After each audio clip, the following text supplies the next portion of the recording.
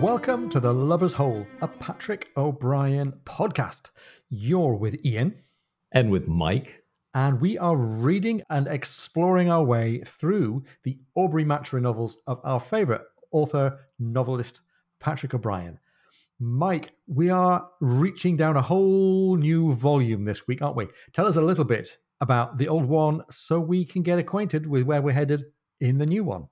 Oh, thanks, Ian. Would love to do that. Yeah, we just finished The Nutmeg of Consolation.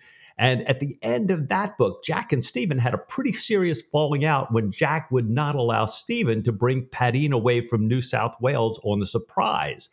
Bondin had taken Stephen and Martin to Woola Woola by boat.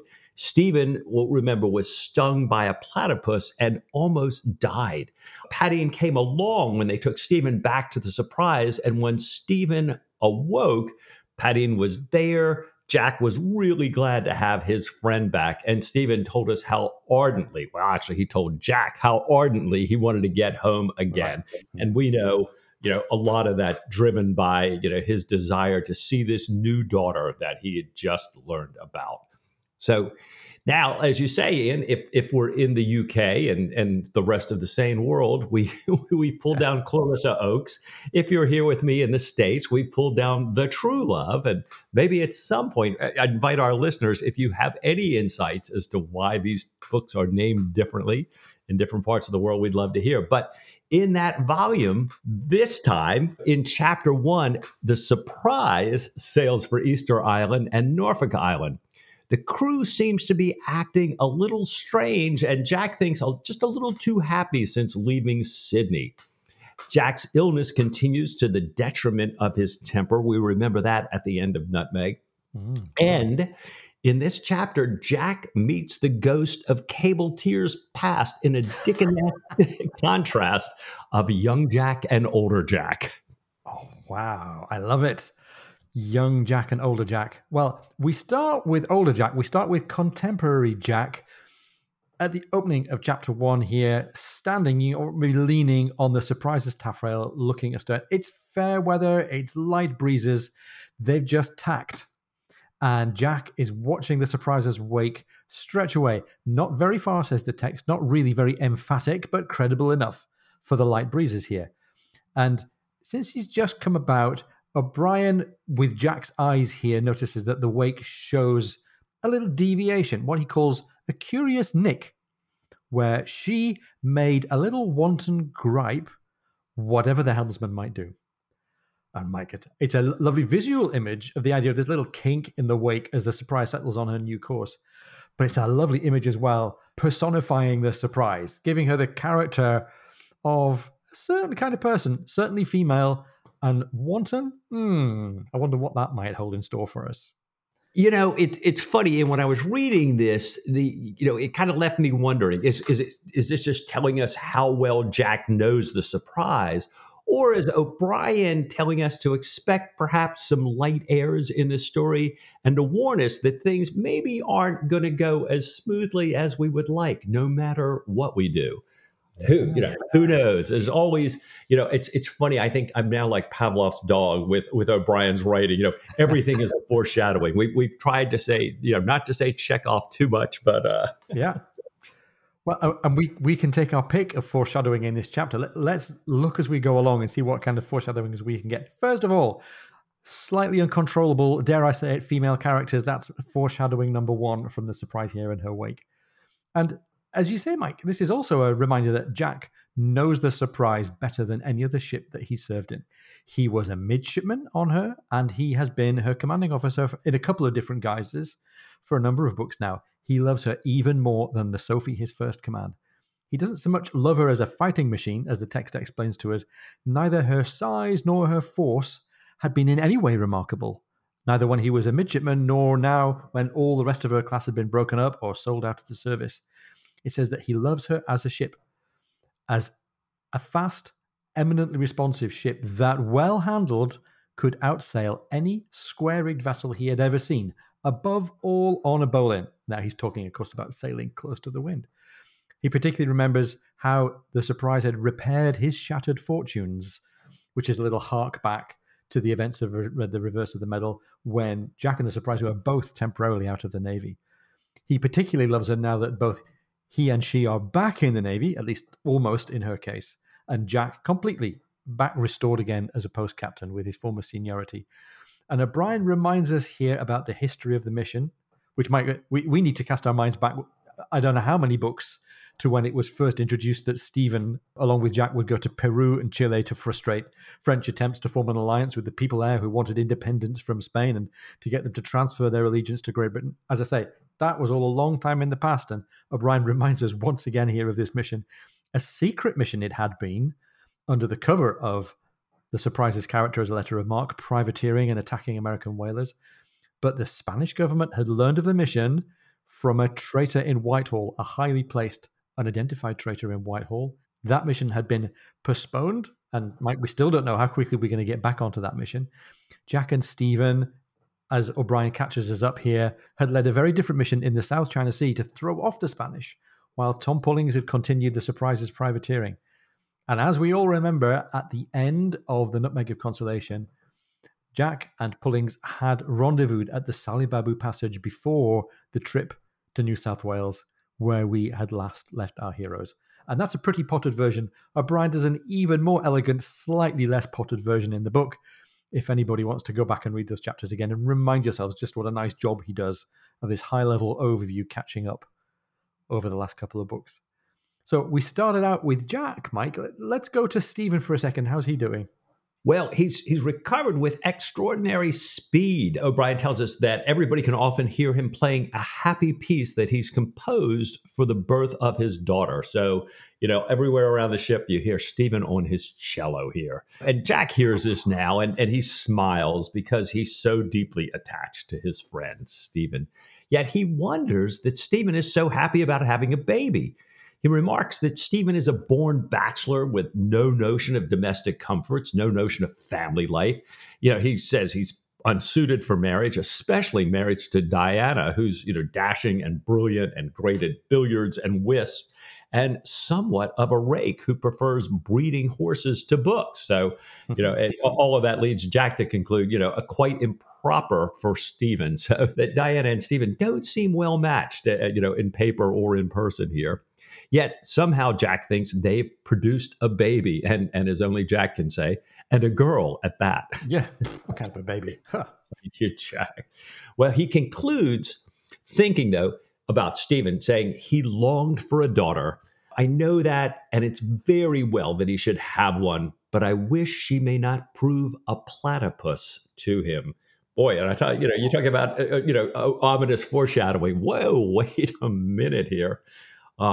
Well, he's just about to add some thoughts on how relations, are between men and women generally, and parents and children, all of that not being good, when Davidge cries out, every rope an end, and that cry cuts off his thoughts. It's lovely how we swing between the points of view of these two characters. There's quite a lot of POV switching as we go through this first chapter. This order, every rope an end, just means coil and hank and secure and belay and maybe even Flemish, make a little spiral coil on the deck out of every rope that we've had to haul or ease away or swig in or tighten up in this process of going about. That means a lot of sheets and braces and everything else besides. And Jack realizes that telling everybody to coil and make good is pretty superfluous. This is a crew of right seamen. Coiling down running rigging and braces and bowlines is automatic, perfunctory, and even superfluous. They're already doing it. And Jack congratulates himself for a second here, reflects on how, for him anyway, there's no better life than life at sea. He's in the best position to enjoy that. He's got an excellent ship, as we know. He's got a sound crew. Before him lie thousands of blue water sailing miles before he reaches Easter Island. And he's got the knowledge that he'll likely be offered a seagoing command as soon as he gets home, quite likely in a ship of the line. Given all of this professional happiness, and the fact that his friend Stephen had made an astonishing recovery from the platypus sting of the closing chapter of the previous book, Jack wondered to himself about why he's really still out of order. Then why, he asks himself, am I so cursed snappish, cross in the morning and bloody-minded with it, like an old and ill-conditioned man? It is discreditable in the last degree. even though Jack is profoundly attached to Stephen, he's still unhappy about all the government interference that Stephen's duel had caused him in New South Wales. But Jack thinks, he can't blame Stephen for having been born a Catholic or for resenting a gross insult. But Jack does blame Stephen for planning Padine's escape and not telling Jack until the last minute, and telling him at what was a really bad time. Jack had given his word that no convict would leave Port Jackson on his ship. He was exhausted, frustrated by a conscienceless woman, and liverish from the extreme heat and all the official dinners. We'll hear more about that woman later. Now, this difference of opinion was so strong between Jack and Stephen that it really endangered their friendship, O'Brien tells us. And even though Padine had escaped with the consent of his master at Wooloo Wooloo and the consent of the Surprise's crew, and was a day's journey north of Port Jackson, so technically Jack had not violated his word, Jack felt, O'Brien tells us, manipulated, which he disliked extremely. Ian, that manipulation was also part of that woman story. Can you fill us in on that? Oh, I'd love to. And Mike, it's funny, this is one of the episodes in this book that I had sort of forgotten or pushed to the back of my mind. And rereading it again, my kind of, heart sinks a little bit. Jack Aubrey getting himself into a classic Jack Aubrey bad situation here. This manipulation had been on shore in the person of a woman named Selina Wesley. And after remaining chaste all the way through this long voyage, Jack, beginning to feel the old sexual frustration building here, had met her in Sydney, what he called a fine, plump woman with a prominent bosom, an indifferent reputation, and a roving eye, all of which makes her kind of right in Jack Aubrey's wheelhouse in terms of female company. He'd met her at several of the governor's dinners. She had naval connections. She had professed the opinion that celibacy was a great nonsense, quite unnatural, and during a garden concert interval, had asked Jack to walk her down to the Tree Fern Dell. And Mike, this has got the ball in Halifax and the surgeon's mate written all over it here. Aubrey is in this, what he calls a boyish state of desire. They had walked past the lanterns behind a summer house, and they were congratulating themselves on being out of Mrs. MacArthur's eyes when a man stepped out of the shadows. She turned and thanked Captain Aubrey for escorting her down, saying she was sure he could find his way back, steering by the stars. And Mike, he was clearly being mocked pretty crudely and manipulated by this woman. And part of me thinks, well, thank God for that, because he didn't get to commit adultery again. And part of me is thinking, this is going to really add on to the pile of his frustration here. Now, we were talking before about foreboding and foreshadowing that build up in this chapter. So we've already had two to add to our list here. We've got the foreboding of Jack and Stephen, Mike, are really still not at peace with each other. This dissatisfaction between them is still there. We talked about it at the end of the previous book, and it's still here. And now we've added in this reminder of the long distance from home and the sexual tension that brings, especially for Jack Aubrey. And he comes within a whisker of blotting his copybook here. And who knows where that's going to take us. Discontent between Jack and Stephen, sexual tension aboard ships, stick a pin in both of those two things. But we're not done, right? No, it just gets worse, because now we have Jack standing here ruminating on all his sources of discontent. So he's starting to add to them. He's thinking about the faint and even dead contrary airs that had held them close to Bird Island for so long. The false trade wind that kept them beating up and wearing for days. He thinks, I've only got 2 midshipmen, and both of them are unsatisfactory. He's thinking, Reed sort of gotten above himself because the crews indulged him so much after he lost his arm. And that Oakes, he's thinking he's like this 17, 18-year-old who goes about, as O'Brien writes, singing in a most unofficer-like manner, a kind of bull-calf joy. And then he says, he starts to think about Nathaniel Martin, says, I don't really want to mention him, but he says, he's kind of an impossible man to dislike, yet Jack could not love him either. And we remember this complaint from last book, that Martin takes up way too much of Stephen's time. And then Jack thinks there's the strange, unaccountable behavior of the frigate's people. Now, Jack says he realizes they're not like the typical Navy crew. They've got their usual talkative independence as privateer partners on the mission, but that since Sydney, they were fuller of mirth, had private expressions causing gales of laughter, and they often looked at him with a knowing smile. And that even the officers, including Pooling, seemed to have some of the same oddness. So this is all really getting under Jack's skin a little bit. Yeah. But he thinks to himself, even all of these can account for what he calls this growing crossness, this waking up ready to be displeased, this insipid ill humor, anything likely to set it off. He'd never felt like this when he was young, and he'd never been made game of by a young woman either. So he's really, I'm kind of glad he's got this self-awareness here. And he's thinking to himself, you know what? I'm just going to go to Stephen. I'm going to ask him for a blue pill, maybe some rhubarb, maybe several blue pills, because now that I come to think of it, it's been an age since I've been to the head. So on top of everything else, he's thinking, yeah, and my bowels aren't working very well either. So, sorry, Jack. So there we have Jack not in the best of shape. He passes the wheel as he goes to see Stephen, and the quartermaster and the con and the helmsman both turn to look at him. And this is something that's not expected, and he takes exception to, especially given the result that it has for the ship. The surprise comes up half a point because they're distracted, and the topsails give a shudder, and Jack roars at them, "Mind your helm, you infernal lubbers! What in hell's name do you mean, leering at me like a couple of moonsick cowherds? Mind your helm, do you hear me there? Mr. Davidge, no grog for Krantz or Weber today." By the way, I love the way he's just pulled these two names of these two seamen, Krantz and Weber, out of nowhere. It sounds completely keeping. Everybody on the quarterdeck is shocked. I think they're shocked at the inattention of the quartermasters, and they're shocked at the blazing row that they get back from Jack. And meanwhile, from way forward, Jack hears a gale of laughter from the forecastle.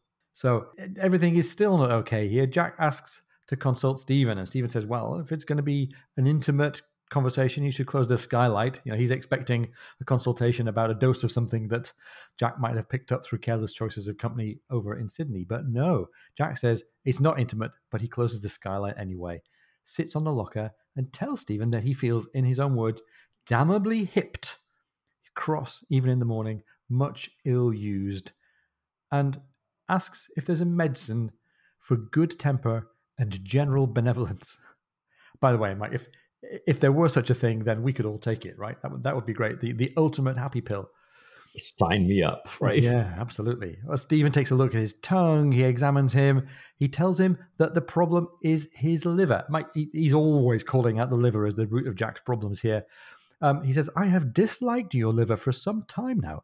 Dr. Redfern disliked your liver. And he goes on to call Jack out for eating too much, for drinking too much, for giving up on exercise. He notices that Jack's abandoned his morning swim, despite the currently slow pace of the ship, the calm seas, and the absence of sharks. So that's one bit of foreshadowing that we don't have to worry about. No sharks yet. And Jack says, well, I've got this guy, Mr. Harris. And by the way, this was out of the blue for me. Hang on a second. Jack's been consulting another physician. Well, right. He explains here, Mr. Jack had said that swimming would be bad for Jack, something about closing the pores and throwing yellow bile upon the black. And Stephen says, who is this character, Mr. Harris? He said, he's a man of singular powers, recommended by Colonel Graham, while Stephen had been out on his bush trip, and talks about using herbs only grown in his garden, rubbing the spine with oils, much cried up in Sydney, says Jack.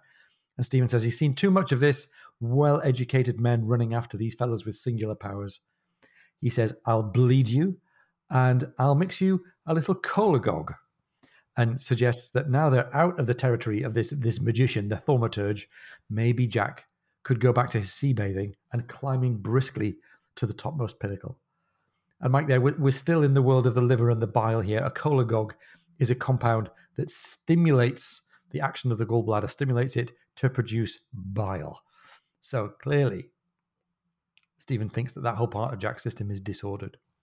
Yeah, and Jack's list of complaints to the doctor is not over. Mm. He asks Stephen if he has anything for desires, and by that he means patients, he says, with importunate pricks. Huh. Well, yeah. And he's not talking about midshipmen for crew either. No, I don't think so. I got a quarterdeck full of them. Little Right. Reed, he's an importunate prick. Yeah. That's right. Well, Stephen says there's no pill, but there is a little operation. And he Ha. describes it as, a moment's pang and then freedom for life, a mild sailing on an even keel, tossed by no storms of passion, untempted, untroubled, sinless. And then Stephen immediately follows that and says, of course, all of his patients, even the ones that say they give anything to be free of their torments, always decline the operation. Yeah, funny old thing. Yeah, that's right. But Stephen says, unless there is a physical anomaly, all Stephen can do is suggest that, these people learn to control their emotions, but that few succeed. However, Stephen goes on to say that with Jack, there is a physical anomaly. Yeah, he tells us how Plato and the ancients had declared that the liver was the seat of love. He comes out with this very elegant little phrase, "Cogit amare ye cur," said the Romans. I have no idea about my Latin pronunciation there, but we'll dig into that in a second. Therefore, Stephen's earlier advice about diet and exercise still applies to the need to preserve Jack's liver. However, Stephen says you shouldn't have too much of a high expectation from any remedies that I might prescribe for the Blue Devils. He says youth and unthinking happiness are not to be had in a bottle. Well, some people clearly would disagree with Stephen, but I think he's fundamentally right. A certain melancholy and irascibility accompany advancing age. And Mike, I'm sure you and I are going to have this problem at some point in the future. But hopefully, this is all lying a long way ahead of us, right? Yeah, advancing age, he says, equals ill temper. Middle-aged men realize they can't do certain things. Their looks are deserting them. They have big bellies, and although they burn, they are not attractive to women. So they rebel. Ha, he says, fortitude, resignation, and philosophy are of more value than any pills, red, white, or blue. And Mike, I love the fact that we can't really tell whether this is Stephen making game of Jack in a rather elaborate way, or whether he's kind of digging in a little bit and making a point that he knows just how unreliable Jack's sexual conduct is, and whether he's just teasing about the fact that he's finally only now come to ask for Stephen's help in the physical line. This Latin quote, "Cogit amare jecur," the liver knows how to love. And this is apparently according to a fellow called Lactantius, who was Christian advisor to the Roman Emperor Constantine, who was Roman Emperor right in the final days of the Roman Empire, just as the empire was about to split into the Western and the Eastern. I think he had a book called Divine Institutes. Have I got that right, Mike? Right, exactly right. Yeah. Jack says, Stephen, you can't possibly consider me middle aged. And, Stephen says, well, navigators are short lived. So middle age comes earlier for them than for what you might call a quiet, abstemious country gentleman. Stephen goes on to tell Jack that, he's led a very unhealthy life. He's always exposed to the falling damps, often wet to the skin, up all hours of the night, wounded the dear knows how many times, cruelly overworked. And then Stephen says, no wonder your hair is gray. And Jack absolutely protests. He says, my hair is a very nice buttercup yellow. And Stephen reaches around, kind of unties Jack's bob there. He pulls his ponytail around, and Jack's looking at it thinking, oh my God, there's all these gray hairs. This thing looks like a badger's nest, he says. So, whoa, I guess one of the nice things about not being surrounded by mirrors all day, huh? And not on Zoom calls all day. Yeah, exactly. By the way, this is yet again Jack Aubrey lacking self-knowledge in the most trivial way. It's very, very funny. Well, having taken care of Jack's vanity here, Stephen tells him that two of his patients have been to the two islands that we're now headed to go right past. Owen, who's in the sick bay, had been to Easter Island, and Phillips, also in the sick bay, had been to Norfolk Island before it was abandoned as a penal station after his ship had been wrecked there. And Jack makes the connection straight away. He says, that must have been the Sirius, and that must have been Captain Hunt. And he described how the ship had been heaved onto a coral reef by a swell. And Mike, I think when we look into the sources here, there was a real ship called the Sirius. She was actually commanded by a captain called John Hunter, not Hunt. He was a Scottish officer who was made post in 1786, so quite a while before Jack here, and being aged 48 at that time, he would have been a generation older than Jack. He had been part of Commodore Phillips' expedition to colonize New South Wales. He'd explored other locations as potential colonies as well, and exactly as Jack says here, had been wrecked on Norfolk Island in 1790 during a storm. He went on to become a vice admiral in 1810. The Sirius, we learned, was originally a 22-gun storeship, originally named the Berwick, but renamed. And after the wrecking of the Sirius in 1790, lots of her crew transferred to the hired Dutch merchant Snow named, get this, Waakzaamheid. Not to be confused with the 38-gun HMS Sirius launched in 1797, which captured the Dutch corvette Waakzaamheid in 1798 and was later lost under Captain Pym in 1810, as we read about in the Mauritius Command. So lots of connections with Waakzaamheid here. And to make it even more interesting, none of these Dutch ships are to be confused with the Dutch 74, also named Waakzaamheid, which Jack had sunk in Desolation Island. That one, it turns out, was actually made up by O'Brien. The Dutch word Waakzaamheid means watchfulness, and that would probably translate, as we learned from the Patrick O'Brien Muster book, into an English ship name, something like Alert. And I'm pretty sure there's been an HMS Alert on quite a few occasions in the past, Mike. Nice. I love all these names. I'm fascinated. Just thinking back to last week, your visit to Caird, and thinking, wait, how did people keep up with all this stuff? And now, you saw that. Having all the records like that, it's just awesome there. But speaking of the wreck of the Sirius, Jack's reminded of their near wreck on Inaccessible Island, and Jack says he was terrified, and he asked Stephen if Stephen was terrified. And I love Stephen's answer. So we get one of those classic O'Brien moments of humor. Stephen says, "I was not. I do not suppose there is my equal for courage in the service. But then you recall, I was downstairs playing chess with poor Fox and knew nothing of it until we were delivered." So, right, absolutely unfazed, didn't know what was going on. But Stephen says that Martin hopes they'll be able to go ashore on Norfolk Island so that, Martin, can see the mutton birds, one of his beloved petrels. Jack says he's happy to go ashore if the surf allows, and that Jack, will speak with Phillips and Owens before they get to the islands tomorrow. Now, Stephen reminds Jack of the famous Norfolk Island pine, and Jack says, "Oh, no, you don't have to worry about that, Stephen. We've already tried. They're no good for making ships." And Stephen says, No. I wasn't talking about the ships. I wanted to see if that prodigious and curious tree has equally prodigious and curious beetles. So it's funny. We've had Jack and Stephen, back intimate together. Jack confessing kind of his inmost feelings. Stephen, doctoring and really trying to help him. And now we see their worlds apart again. This tree, no good for making ships. Wait, I might be able to find a beetle for Sir Joseph here. Well, that's not the only thing that's going to be a little rub here between Stephen and Jack, because Jack mentions that twice the day before he'd been thinking about Nathaniel Martin.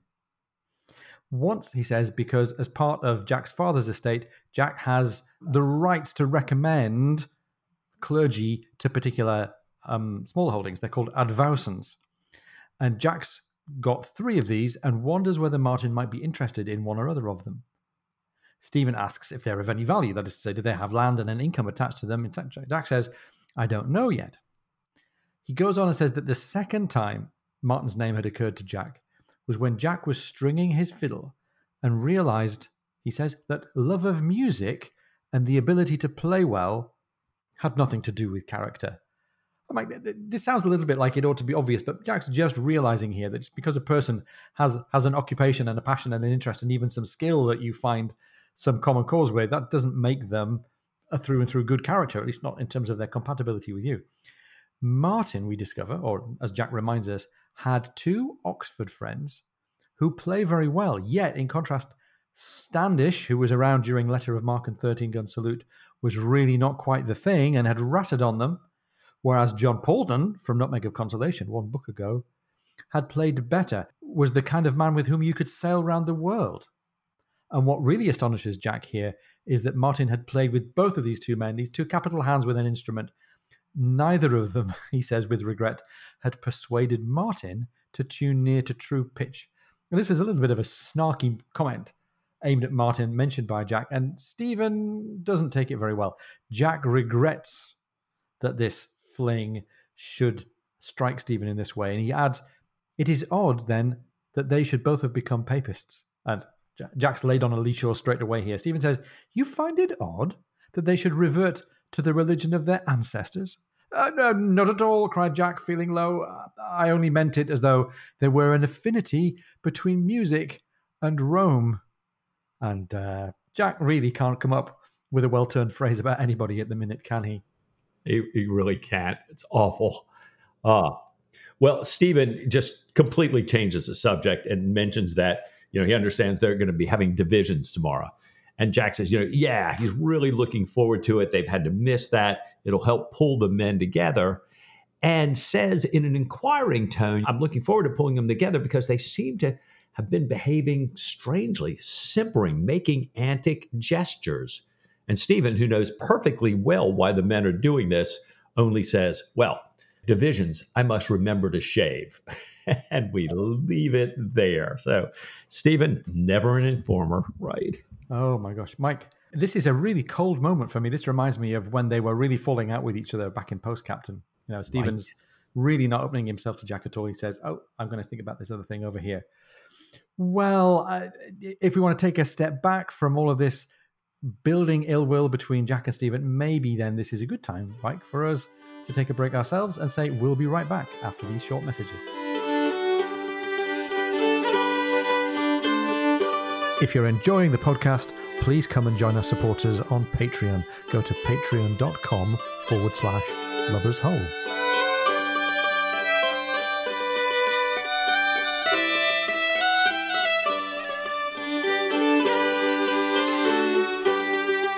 Welcome back. I hope you're all prepared for divisions tomorrow or whatever may be on your calendar. And I hope you have had no falling out with your dear friends here. Well, the next day, with Norfolk Island's Mount Pitt about 12 to 13 leagues on the horizon, the surprise beats to division.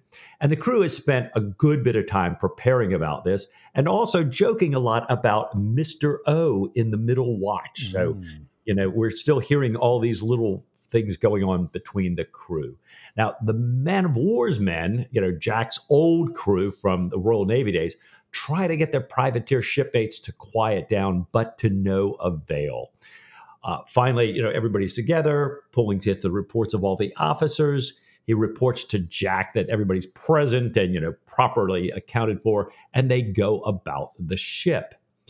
In Davidge's afterguard, men like Killick look a bit disapproving, but very proper, while others had a look that Jack couldn't quite figure out. Was it amusement, knowingness, cynicism? And Jack thinks it's just not the usual frank, amiable vacuity about being in the presence of himself, right? Oh, it's great. I mean, Jack would really like it for people just to have their eyes kind of glazed over. He can't deal with all of this, all this extra context, all this extra layer of meaning here. It's not what Jack's about at all. Right. He moves on as they're going around the ship to West's wasters, the men in the waist. And one of these men, Owen, who's in the sick berth, describes being left on Easter Island by his shipmates in a fur trader who'd had to claw off a lee shore there. Even though he says his shipmates got away, they were all murdered and scalped later and their ship burnt for iron, so he'd actually had a lucky escape. Owen says he got on well with the Easter Islanders, though, even though they were thieves and, as he says, ate one another rather more than was right. I'm not over particular, but it makes you uneasy to be past a man's hand. A slice of what might be anything, well, I don't say no when sharp set, but a hand fair turns your stomach. He says he'd learned to speak some of their language. Several of the crew had spoken Polynesian, as they call it, speaking South Seas, and talks about the languages of the Society Islands and the Sandwiches, which takes us over to Hawaii, and they'd learned that from their time as fur traders. And this other patient, Phillips, keeps trying to turn the conversation over to Norfolk Island, which is where he had been. And Mike, for those next few paragraphs here, we get these nice chopping and changing moments where on tour of the ship with Jack, and we go back into the sick bay where Phillips and Owen are kind of trying to outdo each other in their anecdotes about these two islands that they know really well. Yeah, and so, to your point, and back up on deck, Jack Mr. Smith, the gunner, and Reed reach the end of the gunner's division, and there's a great lee lurch, which throws Jack into the bosom of Nehemiah Slade, one of the Sethians here, Yeah. who is sudden death's gun captain. And there's this general roar of honest mirth.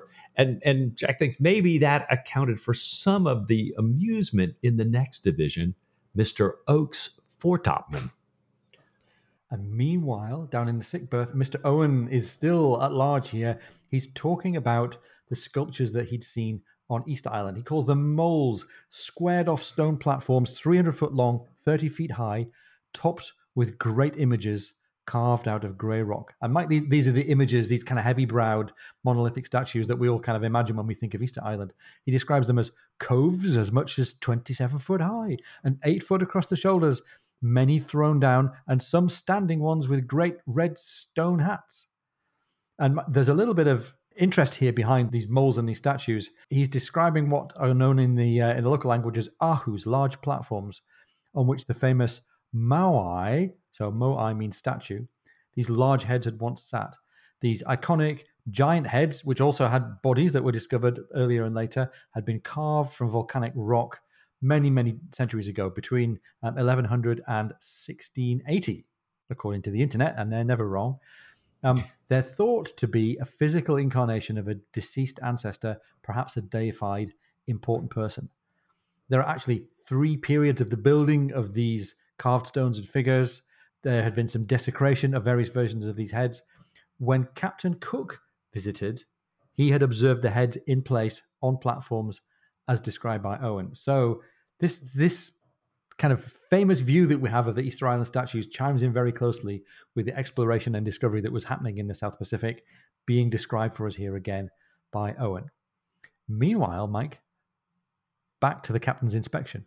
Yeah, Jack arrives at the forecastle and is received by Mr. Bulkley, the boatswain, and Mr. Bentley, the carpenter, and the equally grave forecastle hands, who are often bald on top with waist-length pigtails. So all middle-aged men, eh? Yeah. Yeah, we love this, but they're the old, steady, reliable men of war's men. So Jack's a great place here, but there are no ship's boys behind them like there would be on a regular commission. And there in their place stand Emily and Sarah, kind of towing their line, making their bob along with Jemmy Ducks. Jack moves on to the galley, the lower deck. It's completely cleaned and dusted, everything laid out perfectly. The midshipman's berth, which, he kind of thinks to himself are really too big now that they only have Reed and Oakes there, because the surgeon's mate, Martin, and the captain's Clark Adams have moved into some of the empty rooms in the gun room. Since they don't have the purser, the master, the marine officers, there's a lot of open cabins in the gun room.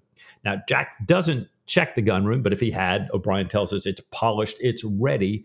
And instead, Jack and Tom move to the sick berth. So the two, kind of parallel tours are now coming together here. Yeah, it's great. I think this strikes me as a very cinematic thing. I can also almost imagine the cutting between these 2 points of view. And by the way, when's it ever coming? The movie or the TV series? We for sure don't know.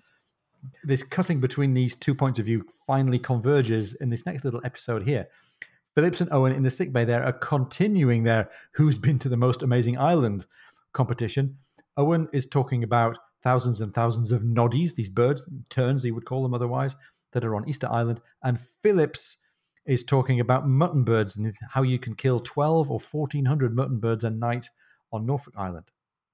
They stop their talking when they hear the captain coming. And we turn to this conversation, this rather formal conversation between Jack and the doctor. Jack tells Stephen that he hopes that pumping the ship has answered, particularly thinking about the smell and the sanitation for the sick berth here. Dr. Maturin replies that the sick berth is tolerably sweet, but it's not the nutmeg. And he goes on to mention that he's aware that the French bury their dead in the ballast, and with this being originally a French ship, that might account for the smells. Jack says, no, the ballast has been changed many times since. Stephen's glad about that, but he asks for another ventilating pump. He talks about how in this heavy, breathless air, the patients have a tendency to grow fractious, even to quarrel. And Mike, this is a little bit of Stephen the parent. You know how sometimes parents kind of leave remarks in their own conversation which are really meant for the kids who are listening? I think this is Stephen silently chastising here, or indirectly chastising Owen and Phillips in their competition. But maybe he's also addressing the comment to Jack because of Jack's currently bad, maybe even quarrelsome temper. Jack is inclined to give a little and take a little. He says, "Make it so, Captain Pullings," talking about the ventilation. And he says, "If any hand should presume to quarrel, let his name be entered in the defaulters list." There you go. Well, Stephen points out Phillips and Owen, who he'd mentioned to Jack earlier, who'd been to these islands, and Jack asked each of them how they are. Phillips says he is very indifferent, sir, I'm sorry to say, wary with a W. And Owen says, "I do not complain, sir, but the burning pain is something cruel." And this sets Jack off. Jack, who perhaps wishes that he had a little burning pain now. I don't know. He says back to him, "Well, then why the devil don't you keep out of brothels, you damn fool? A man of your age, low knocking shops in Sydney Cove, of all places, where the pox is the worst in the world. Of course you burn. And you are always at it, every goddamn port. If your pay were docked for the venereals as it is in the regular service, you would not have a penny coming to you when you pay off, not a brass farthing." And then the text reads, continuing, "Captain Aubrey, still breathing hard, asked the other patients how they did. They were all much better, thank you, sir." So I think everybody learned. Here's the wrong answer and the right answer to Captain Aubrey in his current mood here. So I love those other patients' reaction. And I note that nobody jumps to add the captain's name to the defaulters list for his fractious behavior. Yeah, very good. And Mike, we're going to go on building up our list of potential pieces of foreboding here. We've had foreboding about, sexual desire. We've had foreboding about shipwrecks in general. We're going to be sailing past islands, though, and we dig into the perils of being close to an island. Jack goes on and asks Phillips about the wreck of the Sirius, and he hears about all the coral wreck everywhere inshore. No holding ground if you were to want to throw out an anchor. Owen, who is still one-upping here, immediately adds, "Oh, it was far worse off Easter Island, coral rock far offshore." And Phillips takes over again, and he goes back into his long story about Captain Hunt being heaved inshore without taking a breath. And Owen is trying to break back in. Jack gets up and says he'll have his clerk come back, see the men separately, and takes notes. He clearly doesn't want to be kind of feeding their little troll between each other here. He's off to see what good the pumping has done about the rats and the smell. And he asks Padine for a lantern. And Mike, we're being held back inch by inch here from Jack making progress forward towards the discovery that's coming. Padine is the figure behind all this kind of physical comedy here. Padine lights it, drops it, lights it again, drops it, and gets cursed. Cursed, says the text, for an unhandy grass-combing lubber, in a tone of much greater severity and exasperation than was usual in Captain Aubrey, who left a disapproving silence behind him and a certain consternation. And Mike, all this one-upping between Owen and Phillips reminds me that this is a bit of a Royal Navyism. It's sometimes called blackcatting. "Oh, you did this? Oh, well, I did that. You got this terrible story? Well, my story is even worse." If you like this, go on Twitter and look for a Twitter account called HMS Massive, which is a parody Twitter account aimed at keeping going this ancient Royal Naval pastime of one-upping each other. Meanwhile, we're back with Stephen. Yeah, Stephen, of course, never discusses the captain with anyone. He does not discuss his friend Jack in the gunroom, but he does speak of his patient Aubrey with Martin in order to benefit from Martin's good sense and wide reading. So in Latin, Stephen says that he's never seen so much irascibility, so continuous, and such cumulative irritation as in this patient. Clearly, Stephen says, his remedies are not working, and he fears that this is not an ordinary congestion of the hepatic duct, but a disease acquired in New South Wales. Martin wonders if Stephen means the kind of disease that sailors usually pick up in port. And Stephen says, no. The patient specifically said with surprising vehemence that there had been no commerce with Venus. So, Jack was really upset. And, we're learning multiple times about this interaction with the woman at Sydney. Now, Dr. Redfern had told Stephen about forms of hepatitis that he'd seen there in New South Wales. And what's more concerning to Stephen is all the case studies that he'd read in some of Redfern's records about extreme emotion, melancholy, despair, extreme irascibility with no known agent while they're living, but which autopsies later connected with the liver, something they called Botany Bay liver. Hmm. And Martin has this fascinating line. Martin says, it's deeply saddening to see what disease can do to a whole cast of mind, to a settled character. And sometimes our remedies are just as bad. How it appears to draw in the boundaries of free will. And I was just I kind of really got stopped on this one because it was coming out of Martin's mouth. Yeah. I don't think it sounds like a Stephen kind of thing, although kind of interestingly with Martin as well. And it really paused me when I was reading to start thinking about this stuff. Yeah. That how nowadays we so often attribute behavior to brain chemistry and emotion and personality, and people start to define themselves that way. And I was thinking here with Jack, Jack clearly has some self-awareness about what's going on, Yeah. but he doesn't seem to be able to do much about it. We're getting scene after scene of Jack kind of losing control of his temper over really little things here. So I've got my fingers crossed, and I'm kind of picking up on Martin's free will here, thinking, okay, Jack, maybe there's not a blue pill for this. Maybe, Stephen doesn't have exactly the answer, but I hope you can continue to look into this. And I'm wondering in my own mind is what's going to help Jack? What's he got here? Yeah. It's funny, isn't it? We got this kind of low-key insistence in the last couple of chapters of the previous book that Jack was not merely a little depressed. He was sickening for something. And we're back here to this insistence that there's some kind of physical malady coupled with the low mood for Jack. And we're really wondering about it. It's another kind of foreshadowing in this chapter. Are we going to get Jack getting sicker and sicker and more melancholy? Where's that going to take us? And Jack's self-awareness is an interesting issue here as well. He's aware of the state that he's in, but being aware of it and doing something about it are two different things. And also, there's this phrase "settled character" that Martin used. It reminded me a lot of some of the meditations on aging and youth and maturity, way back even as far as Master and Commander. So between all these different things happening, it seems to me that O'Brien wants to talk to us about aging and about mood and about character and the influence of body over mind and vice versa. And it just so happens that at this particular moment, he's using Nathaniel Martin as his mouthpiece. Right. Well, they walk into the cable tier, Pullings and Jack.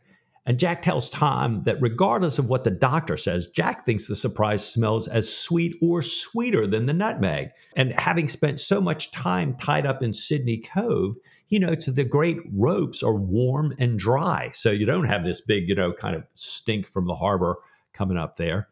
Tom says she is sweet, but there's still plenty of vermin aboard despite all their pumping. And he kicks one big Norway rat over the nearest coil into the lattice bulwark behind it. And there's this shrill screech, and this person darts out from behind the cables, brushing the rat away. And Jack's really upset. He's asking who this boy is, why he wasn't at division. And then getting a better look, he asks Tom kind of what's going on. And Tom holds the lantern up and says he believes it's a young woman. Jack looks at her, notes that she's wearing a reefer's uniform, and asks who brought her there. And she says that she came by herself. And he thinks to himself, I could ask her a bunch of questions and trap her in the lie, but I don't want to make her lie repeatedly until she finally is trapped into the truth. So he just asks Tom to carry on. And Tom says, what? And leave her here? Sir says, Jack, you heard me. Take the lantern. Let's keep going. Wow. This is the event that sets up the whole book, at least in theory. This is the event that leads to the name Clarissa Oakes being on the spine of the book, at least outside of the United States. This is the event that sets up the main arc that's going on here. As it turns out, so far at any rate, Nothing to do with Jack and Stephen, nothing to do with Chile and Peru, nothing to do with Botany Bay or the liver. This is going to be all about a woman aboard ship. Not the first time we've had this kind of situation, as we might talk about later on, but this is the big moment. And Mike, I was really struck realizing that this is the big moment when what you might call the inciting event happens, that we get a really flat response from Jack. Right. What, leave her here? And he's thinking, I'm going to take myself out of this situation. And I don't think we really know whether that's him saying, I'm about to lose it here and I'm going to take myself out of the way before I kind of explode, or whether he's thinking to himself, oh, I'm embarrassed. I'm aware that I've been the subject of a joke, not knowing about this, and I want to take myself out of the situation because I feel embarrassed. Or whether he's just thinking, I'm not going to reward this carry on with any kind of immediate response. I'm going to keep everybody guessing and play kind of high status, I'm just going to step away games here.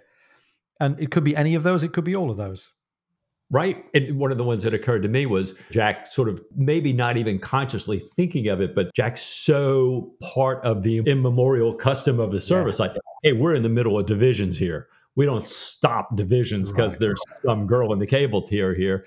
And they really do just carry on and leave her there. They inspect the sail rooms, the bosun and gunner and carpenter storerooms. They go to the pitch room, and then they return to deck.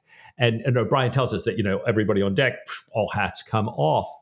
And he writes, all faces change at the sight of Captain Aubrey's pale severity. So clearly, as you point out, Ian, something's going on in Jack's head. He hasn't just walked by this. Boy, it's really working in there. And Jack immediately says they're not going to rig church. He says the articles will do for this occasion. And I think he's, to me reading this is very specifically, given what I just saw and given what's been going on in the ship, I think it's time to get us back to the articles. So Jack reads these articles in his powerful voice, including, O'Brien tells us, 19 of the 36, which are punishable by death. Or in some cases modified with a punishment fitting the nature and degree of the offense as a court martial shall impose. So for us, I think as readers, for the crew, certainly as listeners, these articles take on a darker and more threatening tone here. And afterwards, this is confirmed because there's this profound silence across the ship filled with great uneasiness, even as these guys go to their Sunday dinner, this dinner that they love, where there's plum duff and grog. They're quiet. And Jack, while they're quietly eating, Jack is silently walking the quarterdeck back and forth, as we've seen him so many times. But this time, I think his mind is going nonstop. Yeah. And with him, I think here, his mind is going back to, do you remember Mutiny on the Polycrest and how close that came to ending everything? Do you remember Mrs. Horner back in, what was that, Far Side of the World, and how close that came to ruining everything and how deathly the outcome of that was?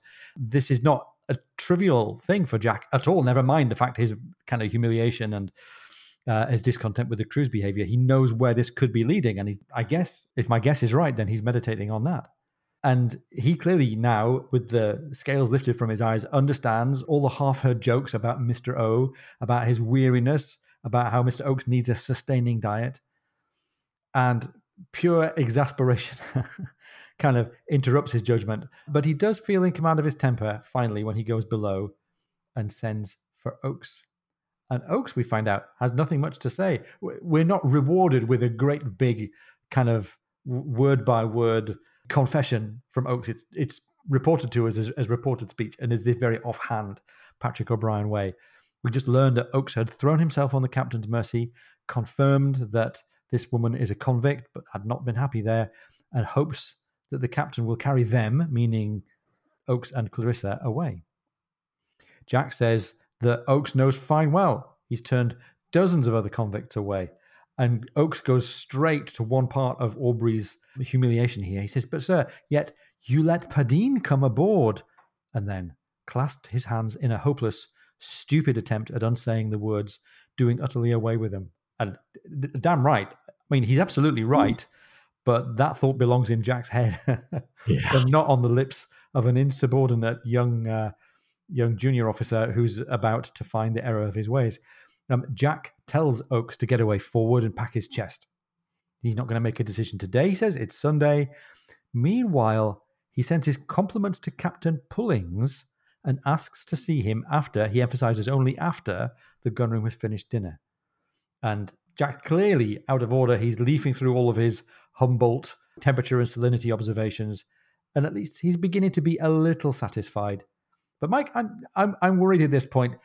It's very, very rare that Pullings gets summoned, and it's very, Right. very rare that we're there with Jack and Pullings when anything other than kind of friendship and collaboration are happening. Pullings is potentially in trouble here. Yeah. Pullings arrives. Jack tells Tom Oakes' explanation was simply that the woman was unhappy. So it's like, there's no other good reason here. She's just unhappy there, like, none of the other prisoners are. And that Oakes had thrown Padine into Jack's teeth. And Tom asks if Jack really didn't know about this woman being aboard. And Jack says, of course I didn't know. Did you know? And Tom explains that it was common knowledge on the ship. Wow. But was thought to be so delicate a situation that the captain chose not to have it brought to his attention, so there could be no question about turning back to Botany Bay. And to your point, Ian, this is turning into a very different kind of Jack and Tom conversation than we've seen before. Jack asks if it was Tom's duty as first lieutenant to let him know.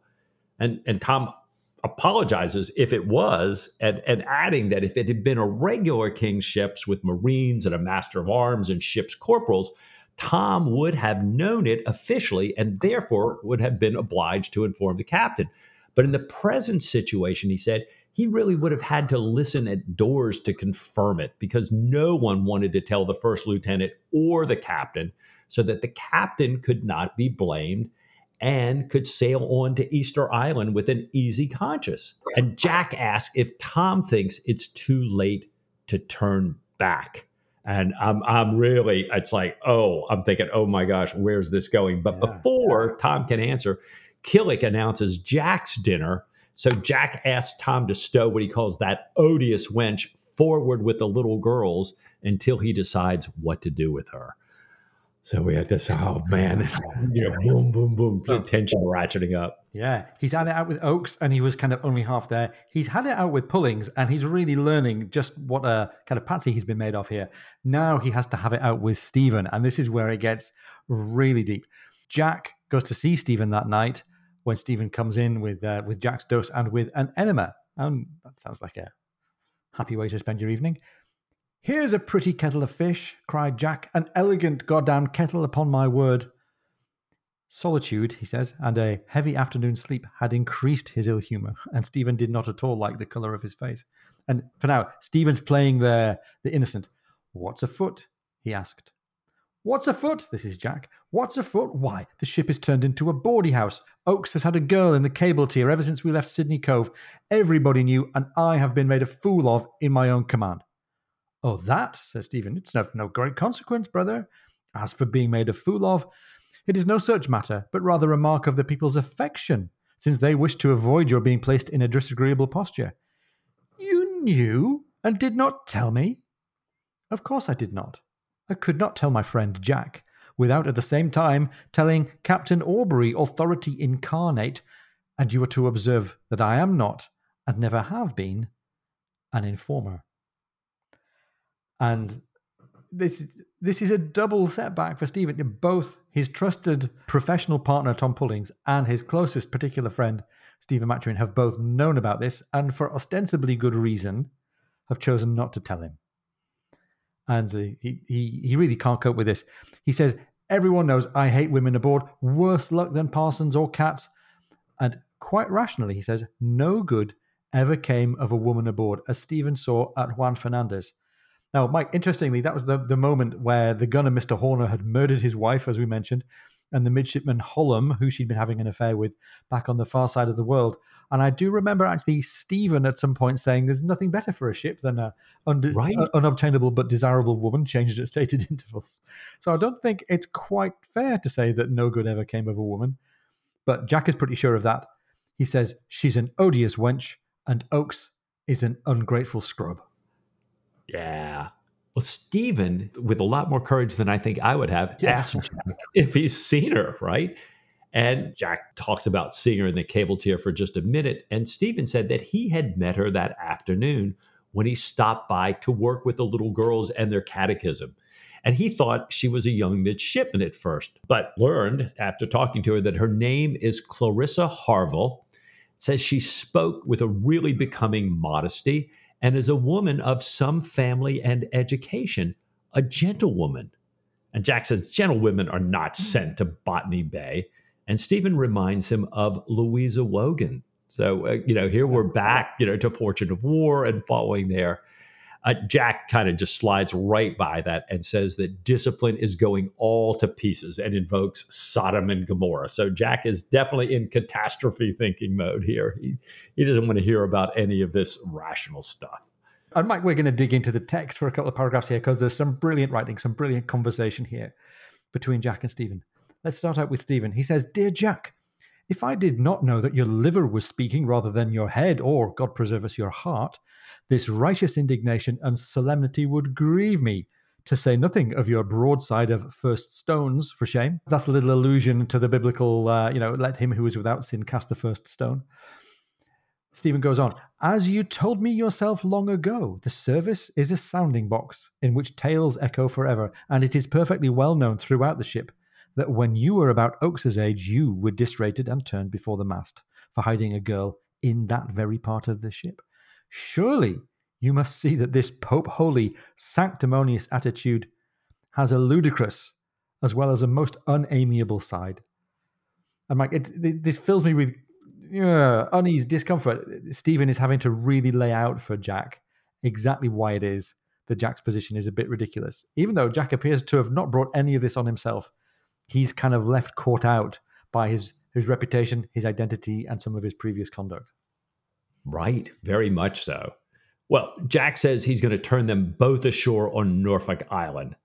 And Stephen, kind of a little chuffly says, tells Jack to take off his pants and lay over the locker as he brings out the enemy here. And you know what? I should just go right to the text, I think. Well, I'm just going to observe that with friends like this, who needs enemas? Yeah. Too true. And lest we think this has been Jack's routine dosage every night. He's been getting this medicine, for his liver and his gallbladder, and he's been getting this enema, but now it takes on a little bit different thing. So Stephen says, pray take off your breeches and bend over that locker, said Stephen, sending a jet from his enema through the open stern window.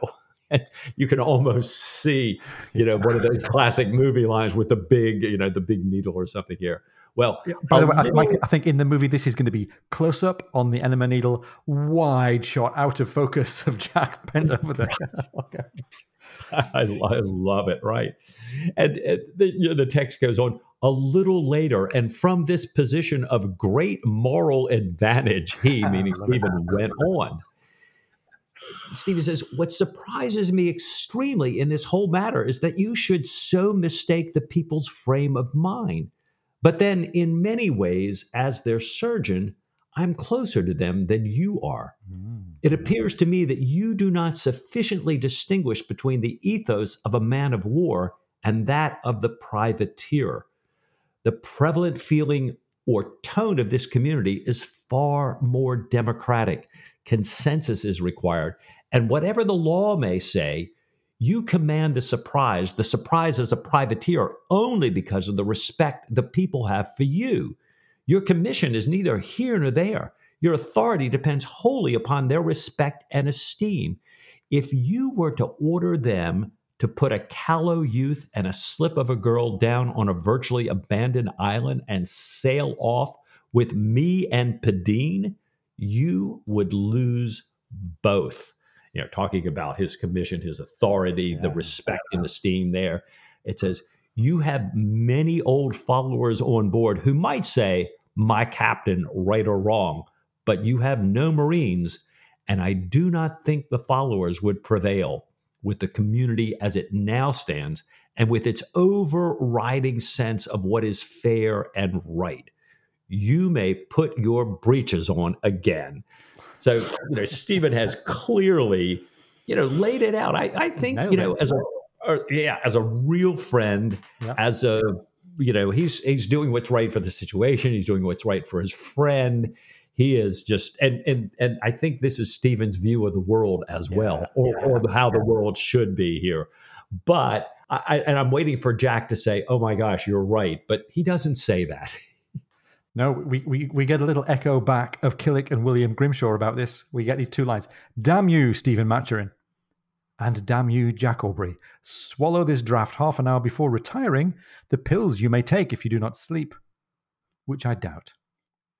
End of chapter 1. Right. Wow. Oh my gosh. Yeah, we're off, right?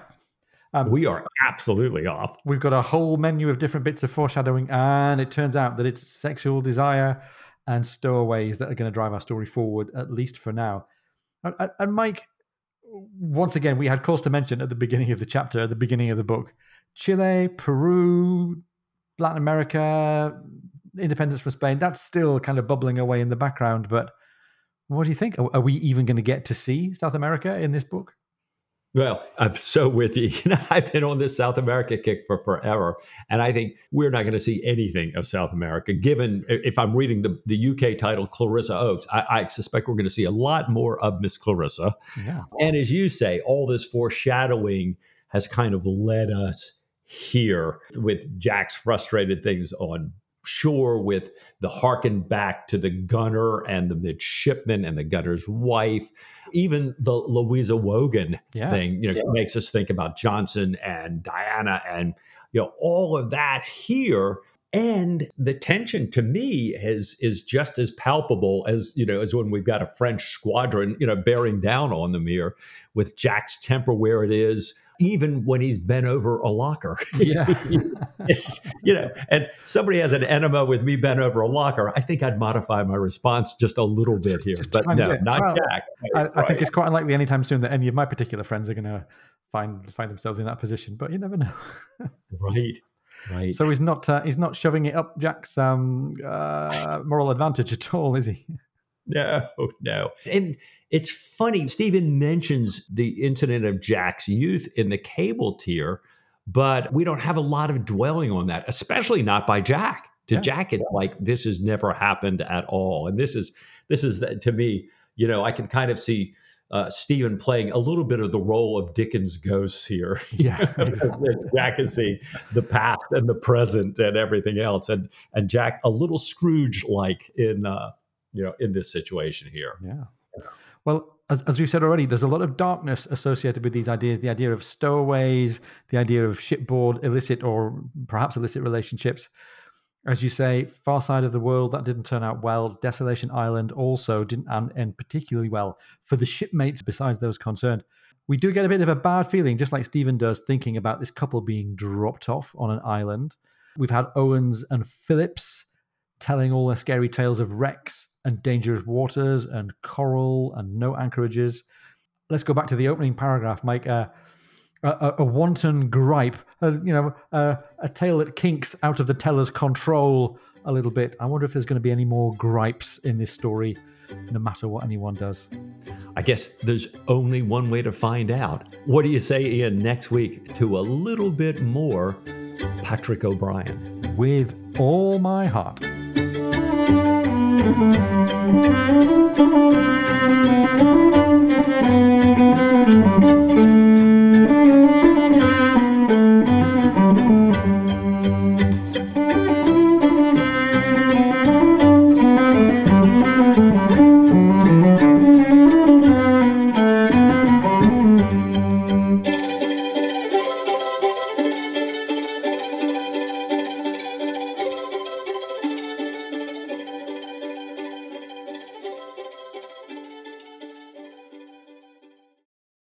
This week in chapter 1, the Enterprise sets sail for Easter Island and Norfolk Island. Yeah, but Mike, it's not the Enterprise. Oh God, the Enterprise. Listen to me. All right, Little off there's on an the outtake. touches. Steve Morris outtake. Sam, you can pop it right in there. Yes. Oh my gosh, the Enterprise. I love that. So I don't think these books are much like Star Trek whatsoever.